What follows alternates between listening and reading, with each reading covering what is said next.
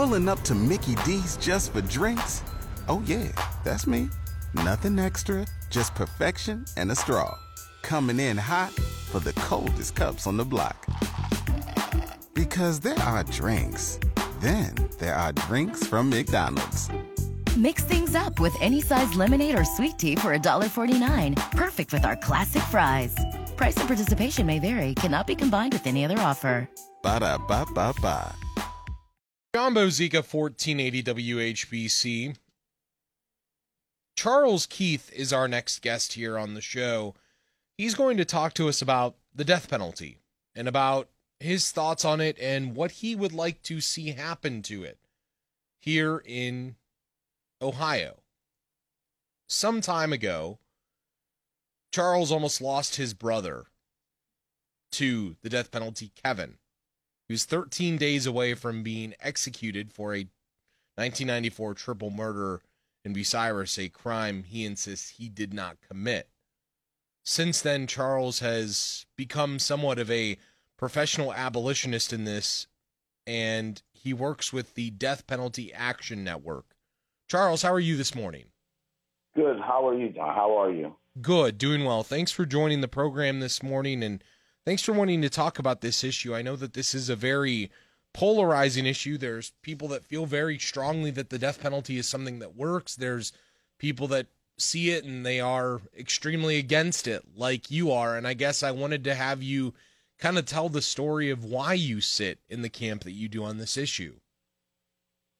Well, I didn't know a lot about the death penalty until it hit my family. So, there was already some things out there. There's some awareness out there. I just wasn't aware.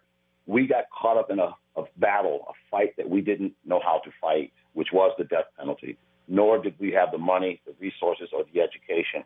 We became a victim of the state. Actually, as the years have gone down and you see so many people that are on death row, so many people have been exonerated, it almost asks you, are the trial lawyers even qualified to handle a capital murder case? And, and over the years of experience, I've also realized that, you have a judge, you have your prosecutor, your lawyer, everybody's in there pretty well versed somewhat on capital murder, except for the jury, and then you put that pressure on the jury, which is supposed to be us, the common people. They are the most uninformed, actually ignorant people to the death penalty. And they're the ones that say guilty. And that, to me, that allows a prosecutor, and they say things like, well, I didn't convict them, the jury did. But, you learn shenanigans and manipulations. And, throughout my investigation, I found documents. I found all kinds of stuff once I got out there because, think about it. Who could afford to go out and get an investigator to do anything like this? And I didn't even know I was investigating the case. I was just collecting documents as they came, and they started piecing together until it started formulating a story, a different narrative of what the police had. And again, for 16 years, I couldn't get anyone to listen to me. And I was like, oh, my God, they're just going to let Kev die. But again, I couldn't give up.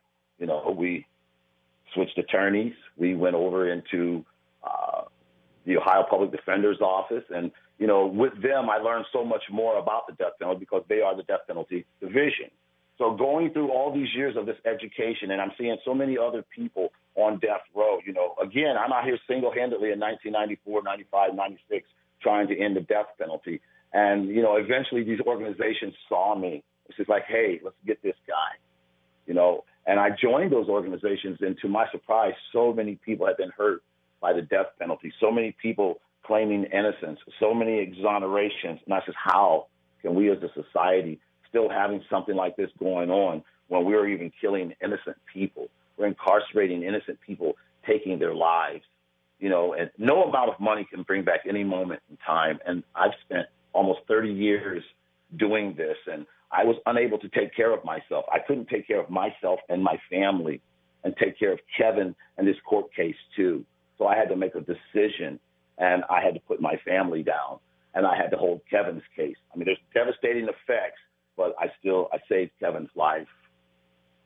I know that it's something that is, again, an issue that every time it's brought up, someone ends up on one side of the aisle with this. And I guess the question I would ask you is, what are you doing actively to try to abolish the death penalty? And have you had discussions with state lawmakers, with people that can help you to try to make that happen?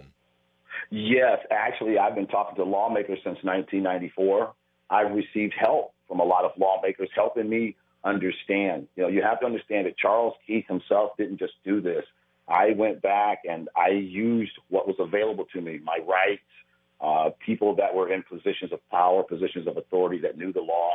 I was entitled to ask them questions. I took notes. I had to go to a different type of learning. In school, I was the class clown. I laughed. I never thought that I would need an education, for the lifestyle that I was living and what I was seeing and growing up in. There was not a lot of that there, a lot of college graduates. But getting hit with this death penalty case, even my brother Kevin played for the Canton McKinley Bulldog State Championship team. He himself stated that, college was just not for him. It's just not for everybody until you get hit something like this. And then you start understanding what America is all about. Here you are, poorly educated, no money. You're a victim to America and to the death penalty. I've heard that called the Super Bowl of Super Bowls.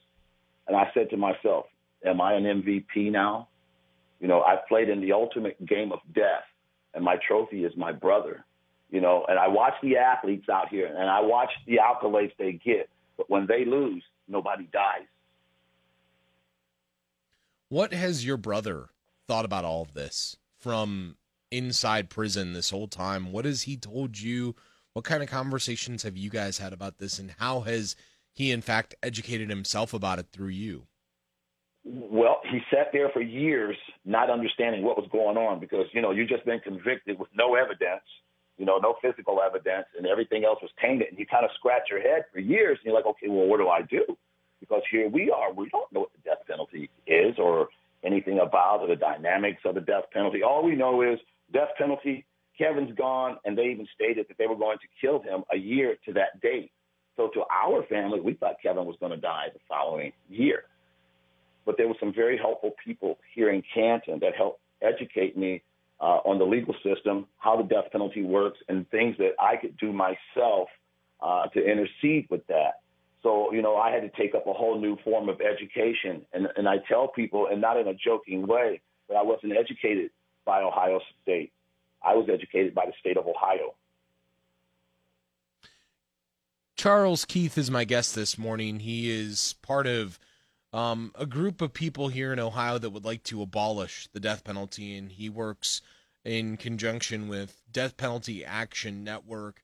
Charles, when you think of this topic as a whole, and when you start to unpack some of the details about it, what would you say to someone who says, well, we still need the death penalty because it keeps criminals off the street, it keeps people from wanting to commit those heinous crimes? What would you say to someone who says that the death penalty is a good thing?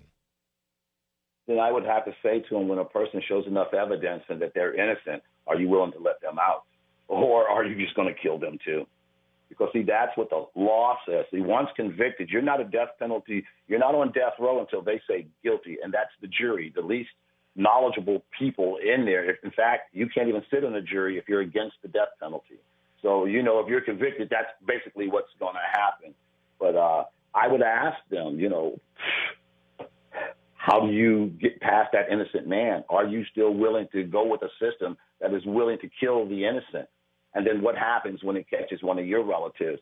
And what helped me understand that narrative is when I went back and I started looking into the history of our country, and took me back to the Salem witches and how they were really executing these witches and killing all these people.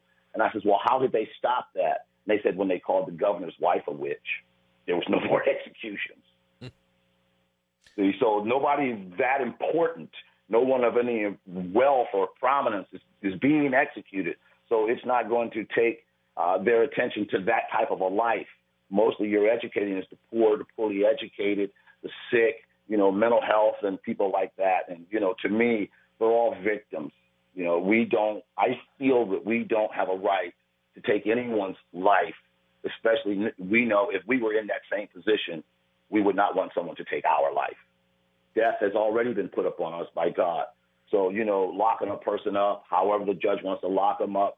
We lock lions up, we lock bears up, there's no human that's going to cause any type of something like that. So I just don't feel that process to go through to take a person's life, to parade it on TV, to take families through 15, 20 years of that. It's maddening. I tell a lot of people I feel like I got one foot in a psych ward and the other foot on a banana peel with Jesus holding me up. Charles Keith, this morning, I appreciate the time, sir. Someone who's working to try to abolish the death penalty here in Ohio as part of the Death Penalty Action Network. Thanks for your time this morning, and we'll talk again in the future about this same topic. I appreciate your time. Thank you.